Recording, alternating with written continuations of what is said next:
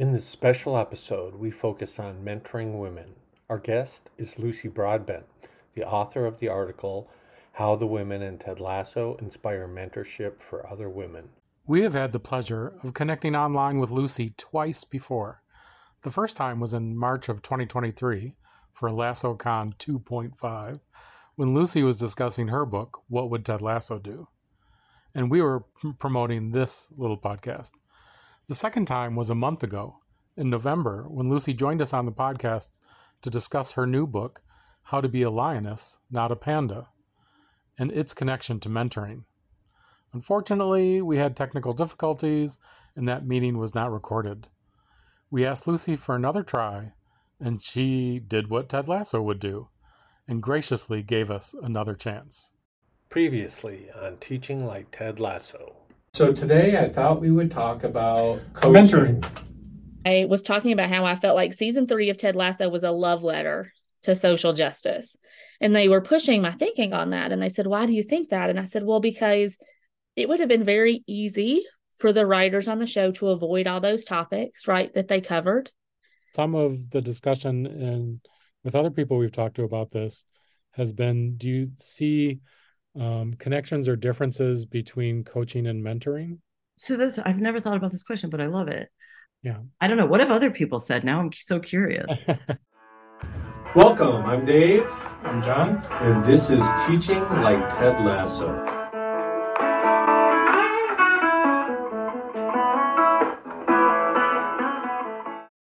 Warning, we expect that you have watched Ted Lasso.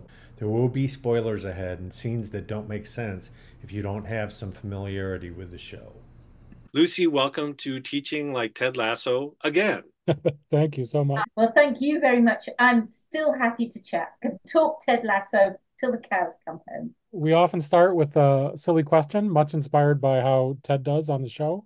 Probably you recall, but this episode, it's what sport would you want to coach and what country would you want to coach it in? Okay, I've had time to think about that question now. Well, inspired by Keely right at the end, where she suggests a women's soccer team. I am not a person who is interested in sport, full stop, and it would have to be women's soccer because that's the only sport that I've got really hooked on, thanks to the Women's World Cup, understanding the importance of women playing soccer because it's a sport where women were banned for 50 years, and that's extraordinary to me. That should happen. And so, although it's a silly question, that has become my sort of big chord because I learned that fact and I'm just still struck by how extraordinary that is. And which country? Well, it would have to be Britain, really, because they understand my humour. Do you find you have trouble with your humor connecting here? Yeah, well, I quite often put my foot in it. Yeah, I first learned about that they literally banned women's soccer in England watching Welcome to Wrexham, and that was sort of the whole premise behind one of the episodes. And it was like right after World War II. Was that it? Earlier than that, 1922, I believe. Okay, so after maybe World War One. Yeah. You were saying that it's not because it like just never got started, but because it was too successful. The history of it is this. Prior to 1922, women and men played professional soccer. Women were actually really good at it. What they did when they'd raise money for matches, and they very typically would give it away in charity. The Football Association saw that women were making money at it and decided to ban it because they felt that the women's game threatened the men's game. They were taking money away from what could be potential earnings for the men's professional soccer. And all of this is relevant that it's happened in England because England is sort of like regarded as the birthplace of soccer. So they banned women. They decided that they said, oh, well, it's not good for women. It's, found various excuses. That ban then spread to other countries where they were playing soccer. So extraordinary number of countries, Germany, Brazil, a lot of countries. I think there's like 18 countries where it became banned. And that ban lasted for 50 years. So it took us right up to the 70s. Why that was so catastrophic and why the Women's World Cup today is so significant is because that put the sport 50 years behind. So little girls were growing up without female soccer players to look to. It was not regarded as a thing that women did. And really, kicking a ball around a field is something that everybody is pretty capable of doing. So this ban in various other countries ended the ban sooner. Then along comes the Women's World Cup. Even now, it's sort of like there's still a fight about how much women get paid, and it's sort of. But this has been significant because so many people got drawn in on it. So you mentioned the whole idea that this lack of role models that players had. We're talking about mentorship. That's the current theme that we're exploring. And you wrote an article about mentorship, how the women in Ted Lasso inspire mentorship of other women. Tell us a little bit about the role that you see of women in mentorship in Ted Lasso, and as a journalist, you did the journalistic work and did even some more research. So how it's related to, from TV life to real life. So TV has held up a mirror on society, hasn't it? I think that there are other TV shows that have done that. And they very cleverly sneak in a mentorship of a senior woman who gives a more junior woman a job. The following scene comes from season 1, episode 5. Keely, if any of the other players needed some branding work done, is that something you'd be interested in? I don't want you to offer me a job just because I was nice to you in the loo the other night. Why not? Men give each other jobs in toilets all the time. A sad statistic, which is how underrepresented women are in the boardroom. Women still typically, according to a research only last year, still pretty much make only 80 cents for every dollar that a man will make. Boardrooms typically have 25% will be women, but the rest will be men. I think I'm getting my statistics right, but there's still a huge gap. And why is that? And why is Keely and Rebecca so important? Because there are not enough women in senior positions to pull up more junior women. So men typically gravitate to sponsoring and mentoring more junior men because it just comes more naturally. And so if you've got 75% men and they're all pulling up other men, that statistic of women who make it to boards is never going to change. So you need to have women in more senior positions, and those women need to take the responsibility of pulling up more junior women. And there it is played out on television, and they make it fun. They normalize it. They make it seem like that's a perfectly reasonable thing to happen. It's a super strong feminist message, whether it was intentional or not. But I think it's really helpful in the workplace for all of us to see it as being perfectly normal. Yeah, it becomes an image that can just change the images that have been filled in from decades of men in the boardroom and men presidents, mentoring men in these subordinate roles. One never wants to back men into a corner, or No. I'm talking to two lovely gentlemen here. I think women have been shut out, and I think it has been very hard for women to get up to more executive positions. The statistics speak for themselves, and women, there's enough research now to support the idea that women actually make terrific leaders. They score high on what they call EQ. They lead very typically with empathy. They lead in so many ways that create a better society. They're really great at making teams work. All those attributes that we see Ted have, actually women typically have. And yet, so there's this really weird disconnect. So why are there not more women in leadership positions? Why is that? So, people more cleverer than me have done sort of tons of research into it. And that's sort of why it's significant. It is important that you get more women up there. Men don't need to be threatened by it. There's some statistics that if there was equality in the workplace, as in men and women, equal measures, that the world's GDP would increase exponentially. So everybody gains. There is no reason why There's no downside.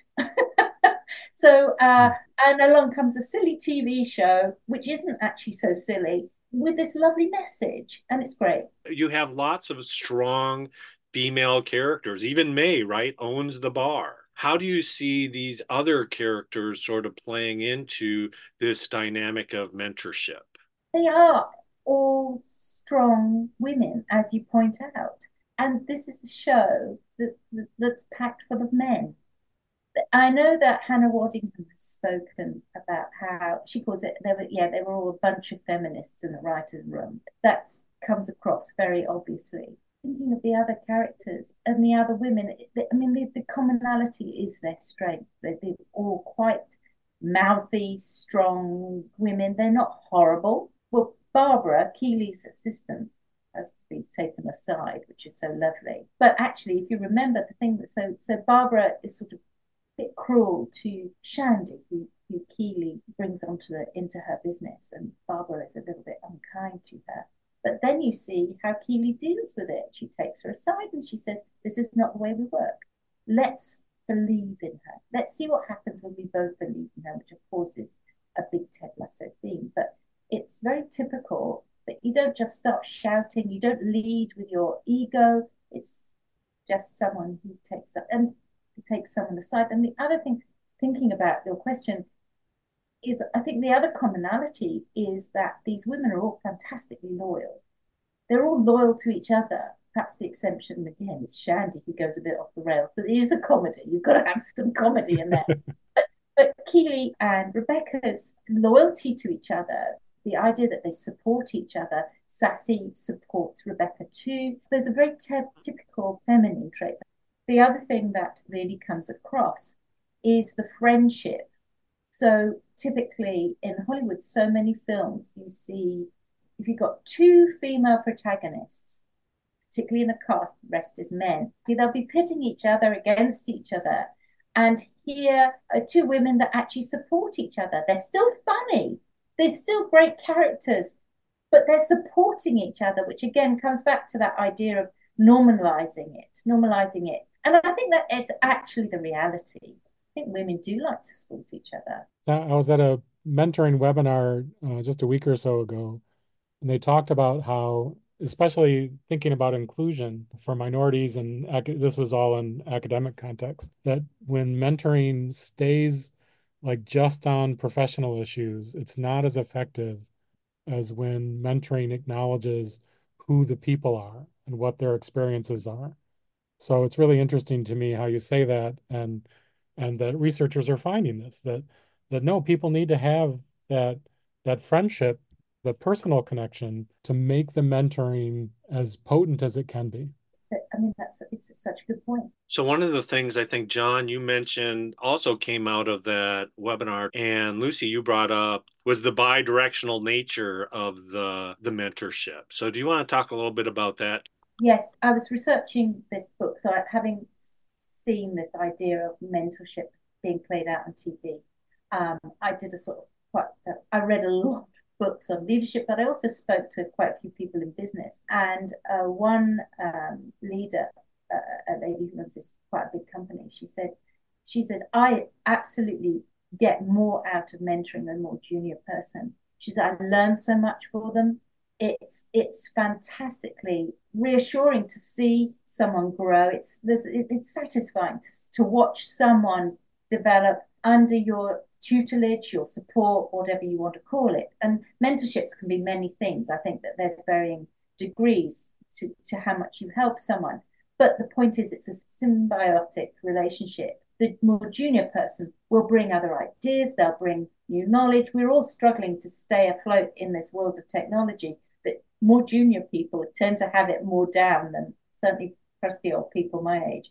But the point is that you're learning from them as much as they are learning for you. And that's a beautiful thing if it works. That's just so great. And Dave has made the connection to like our best mentor teachers when they bring student teachers into the classroom are people like that who are looking to learn from them, right? They're not just seeing it as somebody that they're there to explain how it really works, right? They're looking have somebody to talk about teaching with in the classroom there with them. Isn't that how ideas formulate? None of us were meant to be islands and just going, if we're left to our own devices and there's only me inside my head and you're not listening to anything else, it's a surefire way to shut things down. And also what I discovered in all this, the research that I did as regards leadership is if you've got that one boss who is so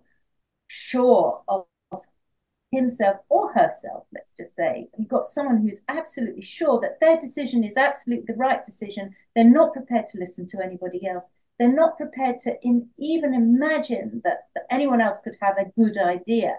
Then that has actually been proven to be absolutely disastrous in terms of productivity. All this research is out there now that you want to be listening to other people. Yes, listen to someone that's more junior to you because they're going to have fresh ideas. They're going to have new ways of thinking. And you cannot be left as a dinosaur. But if you are left there so assured that you are right, then you become a dinosaur. It's just a wonderful idea to help other people along. And I think that the people who help the most are usually probably gain enormously. They probably gain the most too. What's interesting as you're saying that, Lucy, is that you're describing early season one, Rebecca, right? It's her way. She has a very much a cut and dry, and she's not, I mean, she's not listening to anybody. I would imagine that Higgins would say it was a toxic workplace experience.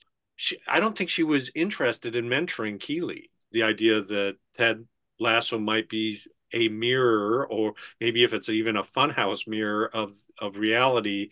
What does the research say? That I'll cut all that other stuff I just said. Basically, what does the research say?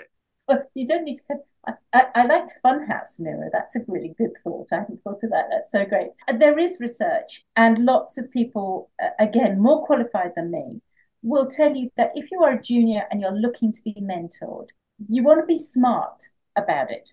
You don't want to imagine that it's a free ride. That the mistake, just as there's mistakes from leadership perspective, there's mistakes from the junior perspective. If you're just looking for a mentor, I think that was in Sheryl Sandberg's book, Lean In. I think she was the one who talked about it. In order to stand out, you need to be very useful, very smiling. You want to be the smiling person in the room. You need to be helpful. You stand out by being helpful. But if you are the kind of person that you're just sitting and hoping that someone will pick you out and give you a free ride, that doesn't typically work, as I understand it. That's just not the way it works. There are, of course, a lot of mentorship programs. So people have seen how successful there is. There's statistics which show that those people who have been mentored typically rise up a career chain faster. There's a lot to be said for it from a junior perspective, but you've got to be picked to be mentored, to be included. You've got to stand out from the crowd, and so you can ask pertinent questions, and you prove yourself useful and worthwhile. You do not want to be the moaning person. You want to be Ted Lasso, actually, is what you want to be. You want to be noticeably helpful, kind, brilliant, witty, and you're going to stand out like the way that Ted Lasso stands out. That's going to get you the attention of a boss who could maybe bring you. He'll see how useful you could be and bring you along. I'm not sure quite how to phrase this, but so you wrote the article and then you're delving into all this research on mentoring and leadership. That kind of became the book, right? Where you continued to see parallels. Could you elaborate on that a bit? Okay, so I'm in a very lucky position. I've been a journalist all of my life. So you're always looking for interesting things. And so I saw that in Ted Lasso, this mentorship. I thought, wow, it's right there, right in front of you, right in front of my nose. And I write for this digital magazine, which is really about a lot to do with women's leadership. And so I did that piece for them. And then as I'm writing it, I'm thinking, there is a whole load more to it. Did a bit of research because that's sort of what I do. So I could see you could turn it into a book. So I did. I turned it into this, which includes a lot of what we're chatting about. an entire section on soccer because of women's soccer, which I'm now obsessed with.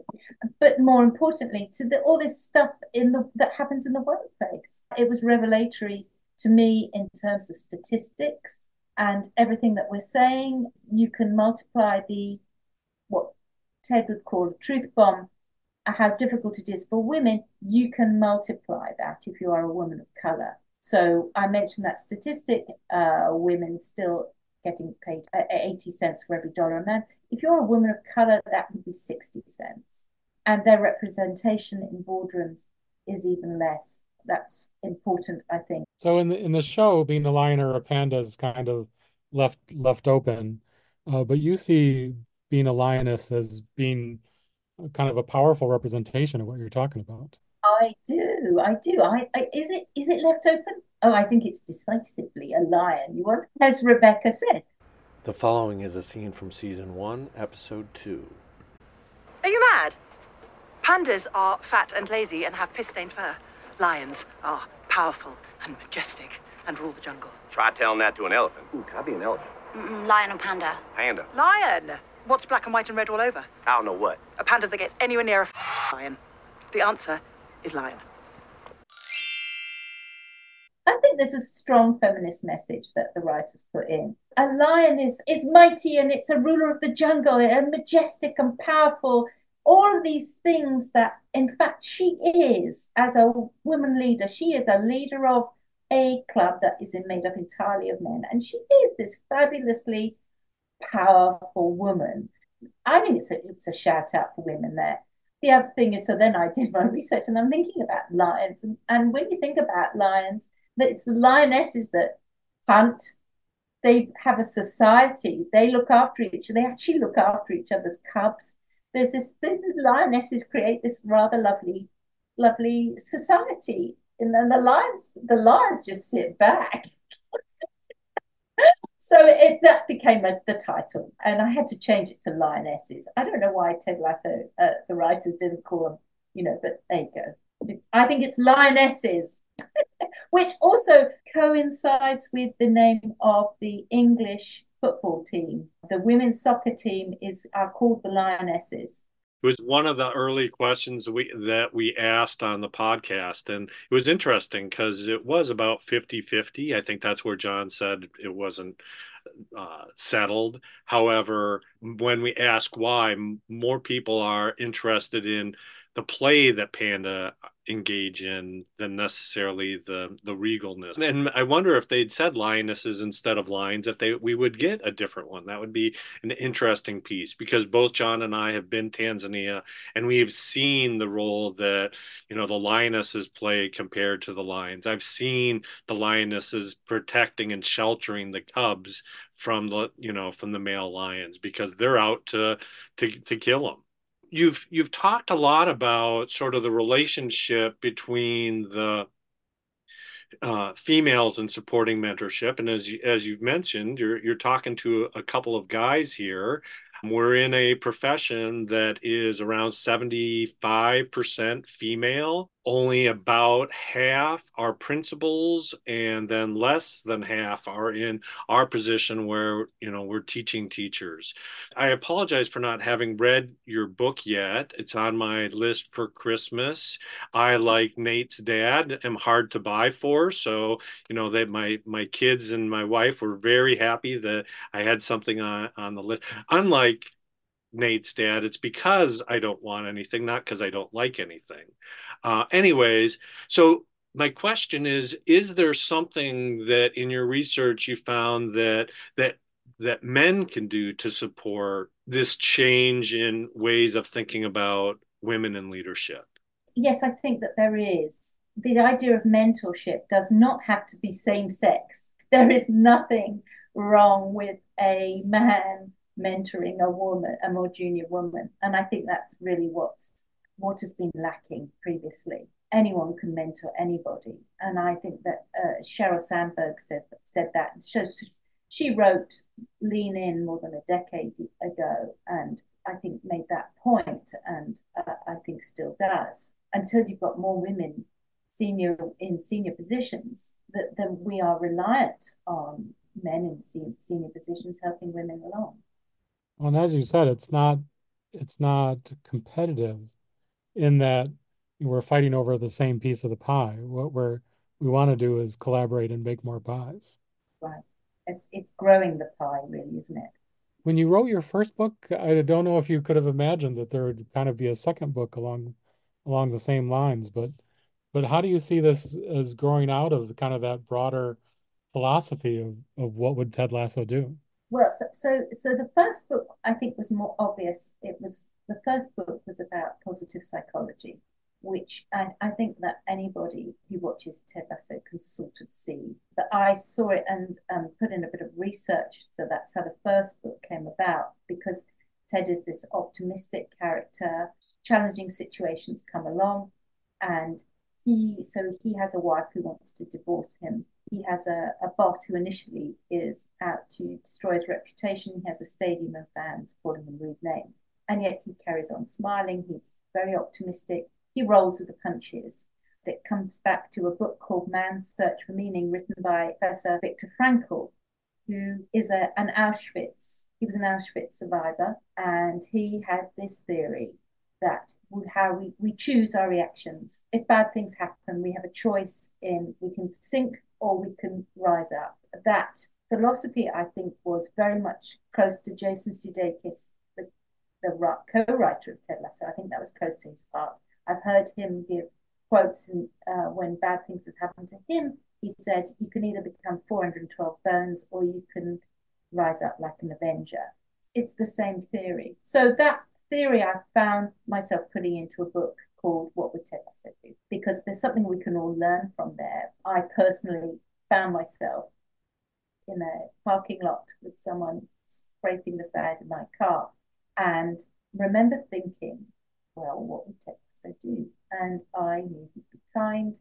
He'd go, okay, let's not turn this into a drama. No expletives, which would be my normal course of events.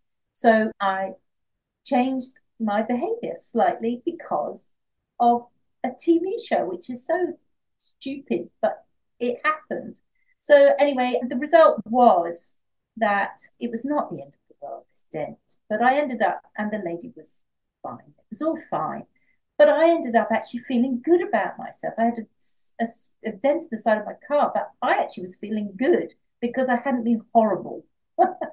And so that's what the premise was to turn into a book, because if it affected me that way, and I'm quite a cynical person, if it had affected a TV show, had affected me that way, then maybe it was affecting others and maybe there was more to it. So I researched what would Ted Lasso do, put in a lot of psychology. There was quite a bit of research that went into it. And then that went out and people seemed to like it. It won an award. That made me think, okay, there's still so many more things in just a TV show to explore. Then I found myself looking at the women. I'm a woman, here I am. And I found myself looking at the two women of the show. And once again, you start doing research around a subject and it unearths so much. And I just have enormous respect for the writers of the show because they threw so many ideas into it. And I can't think of another show that's done that in the same way. So I have read the What Would Ted Lasso Do, and it was fantastic. And you did have me hooked when you brought up Viktor Frankl, mostly because I was doing my doctoral work about 90 minutes from here. So I was listening to a lot of books on tape, and Man's Search for Meaning was one of the books that I was listening to. And it probably is what kept me on track to end up doing my work and doing my defense, because it was like finding purpose and working through that. So when you brought that up, that was an important piece. There was also, when you talk about the positive psychology, it really connected with doing this work called cognitive coaching, which is meant to be this idea of positive presuppositions. We go into a classroom not to say, oh, they're messing up this lesson, right? But you go in instead saying, oh, they want to do better. What is it that I can do to support them to help you do better? And this idea. And you brought up in your discussion on the Peanut Butter and Biscuits podcast, I love the idea that you talked about Ted Lasso being a life coach, that as you were thinking about writing this, Ted Lasso would be the life coach. Like I say, I'm in this accident. What do I do?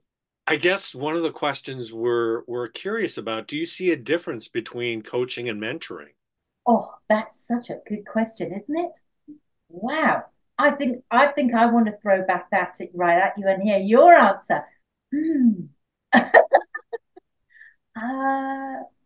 Well, they're sort of the same, aren't they? Oh, go on, help me out here. What's your answer? Because I don't know. I think they are the same. Well, we've asked it a lot of people, and I started out where you were at. In fact, our the very first episode of this sort of series was us making the joke that they were the same. That coaching and mentoring were the feeling like they were sort of the same thing. They're supporting someone in terms of to getting better at whatever. However, now listening to a lot of people talk about it, and John in particular had a conversation with Dr. Nicola Plaka, who actually wrote a book on coaching, and she had a little bit different perspective. John, you want to share what that perspective was, and maybe if that influenced or changed the way you think about it? I think it has. That mentoring, much kind of the way that you've been talking about it, Lucy, is people who are sort of in the same boat, right? They're doing the same thing. They're collaborating. Coaches are enabling other people to kind of do what they're doing to the best. There may be somebody who they can't do the work, right? Ted can't play football even if he wanted to, right? He couldn't do what he's asking his players to do. But he can support them and organize and orchestrate and make resources available to them and get them reflecting on what they're doing out there, which is to me a little bit, it's a subtle difference, but I'm coming to appreciate it. See, maybe it'll really make me think here. Because there's the bit that always stands out to me is Keeley consults with Higgins. The following is a scene from season 2, episode 12. I need some advice. I'm flattered that you came to me instead of Ted or Roy. They're at training. Well, instead of Rebecca, then. She's the one I'm afraid of telling. I'm happy to be on the list. I'm scared. Well, look, that is perfectly natural. It can be terrifying becoming a boss. No, I'm scared of telling Rebecca I'm leaving. Oh, right, because she's so intimidating. No, she's one of my best friends. Ah, yes. And you leaving would be a betrayal on a level usually reserved for Greek mythology. No. I don't want to appear like I'm not grateful for the amazing opportunity she's given me here. Keely, a good mentor hopes you will move on. A great mentor knows you will. Ooh, I like that. Yeah, just made it up. Wow. So using that as the premise, does that apply to a coach? I don't know, but I still don't know. But it's just an interesting idea, isn't it? It's all such good thoughts for us to all to even be having this conversation is so helpful. I think really. Your original point, I like the things that they have in common, right? I think that there's the collaborative nature. So even though Dr. Plaka was talking about kind of it being more formalized, one of the big pieces in her book is about how much she's learned in the process. So having that bi-directional piece even. So she's not going always, disseminating, but gathering a lot. So there's that collaboration. But even as John was talking, again, using the Ted Lasso as the mirror is, so coaching is a pretty formal thing there, right? He's getting paid to coach. It's, there's certain expectations of him as a result, but the mentorship aspect of it is much more of a sort of nebulous, I mean, could happen or couldn't. So maybe it's a little less formal in those cases. There are certainly places like here at Grand Valley, I'm a mentor for some junior faculty that might be closer to being a coach than a mentor, or at least having be more formalized. But yeah, it does feel like a moving target. Well, there's also a difference between mentorship and sponsorship. And people who sort of study this will argue that a sponsorship is actually giving someone a job. A mentorship can just be checking in and chatting. I think if you're in HR, there's a difference between the two things very specifically. But people talk about mentorships for everything, don't they? But so again, that perhaps helps with the differentiation. Oh, so much good stuff. I don't know if you have time for like an off the wall question, but despite the name of the podcast, right? We're most often talking to teachers who may or may not know the show. So to get to talk to somebody like you who's a real Ted Lasso head, were, were did you like the resolution of the show? Or could you imagine a fourth season? My money is on there going to be something more. I've just written a piece actually just very recently. Let me to get back to the story of it. Could there be? There's so many. I think one of the directors said in the final there were so many things that they put in place that could be opened up again. It's like they're keeping it in the family. I feel we're all part of that family. Here we are. The show finished however long ago it did, and here we are. We're still talking about it. I mean, it remains very big. I still enjoy watching it.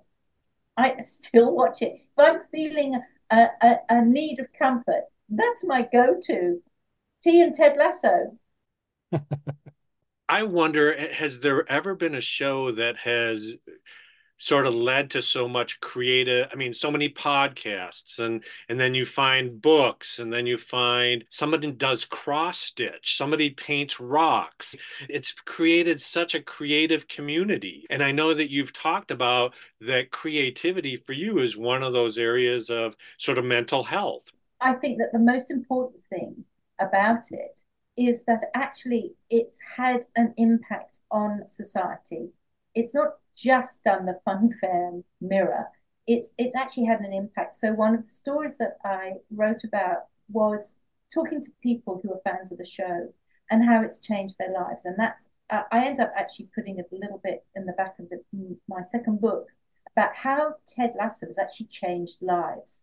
And I spoke to people who had lost loved ones during the pandemic, and they found solace in this TV show. I spoke to a lady who, having watched Ted Lasso, found the courage to walk away from a not particularly healthy relationship or not a satisfying relationship, I should say. And she had found Ted Lasso had sort of given her a sense of belief in herself. So, we can all laugh at this sort of, the silly sign that says believe. But I barked on this and I put my sign up there because actually I think there is truth to it. And there's science behind it too. These self affirmations helps build self esteem, build self confidence.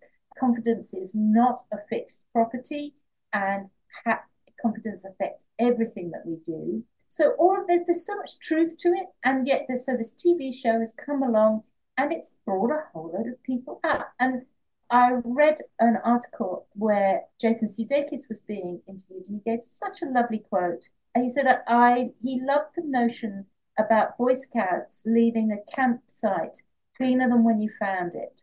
And as a philosophy, he took that on board. And I think that he did do that with this show. He really did. I'm always just struck whenever I rewatch how rare it is to have a show about people who want to be better, making a good faith effort, trying to be better. And because I mean, the most of the people I meet in real life, that's what they are. And that's not what gets mirrored to us by most entertainment. That's right. That's right. What does one want out of entertainment? Such a good question. Just thought of it myself. There we are. But do you just want to be fed something passively, or do you want something that's going to make you go away and think? And I think this show has made loads of us go away and think. And to come back to your point about creativity, it's proved inspiration to a lot of people. That's really something. Well, and to that point, one of the things that we talk to teachers about all the time is this difference between entertainment and education. And again, there might be some overlap, right? We do want to engage students, and sometimes that requires being on stage, fulfilling a certain persona as an educator, but it's not enough. There are plenty of shows that I've watched that I couldn't tell you everything that happened in those shows. Now that I was totally entertained, but I don't remember a lot about all those, because partly because I haven't had conversations about them. It doesn't inspire me to do more, so that I go back and do that. And so how do we as educators make sure that we're doing more than just entertaining? And that requires that people feel like they can connect with, build on, and create. I believe learning is a creative avenue. And so how do we do that? So we've taken a lot of your time, but I've come up with one last question I'd be interested in everybody answering. If you were going to have a mentor from one of the characters of the show, who would be your mentor? I think it would have to be Rebecca. Rebecca? Why? Because she's ballsy. And I think that's just a great character. It's just great. Well, I mean, the obvious one is Ted, obviously, but there's a lot of depth to Rebecca. I'd enjoy having her as a friend. What about you, John? It's a tough call. Like Lucy was saying, Ted feels like kind of an obvious choice, but I think about Dr. Sharon. There's something like that she's able to bring so much compassion while also like continuing to work on her own stuff. So I think I'm going to go there. I would have to say, I think Ted would be annoying. I'm not sure I would want Ted as a mentor.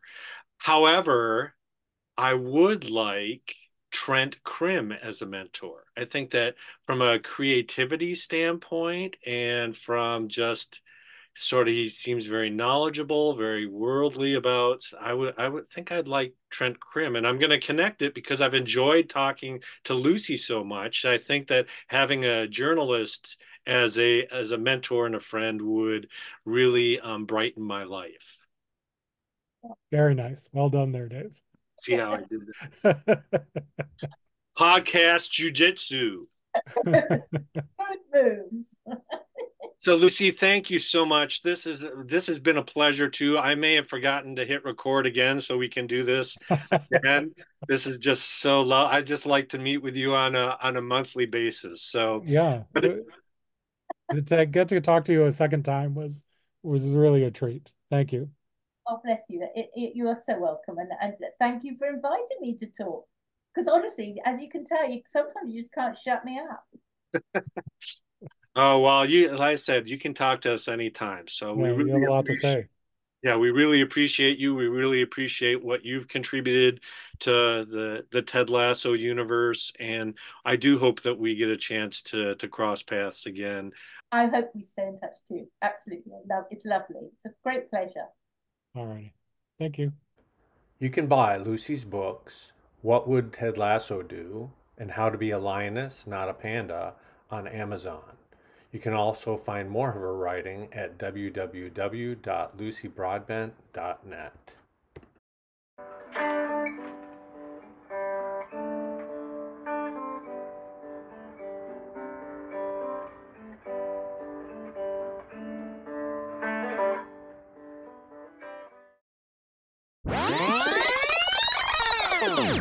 Flashback to our live show at Math in Action. What would you rather be, a lion or a panda? Let's start by, if you'd rather be a lion, roar. Gotta have a couple lines in the room. If you'd rather be a panda, make the sound of what? Munching bamboo. So we have a room of mostly pandas here.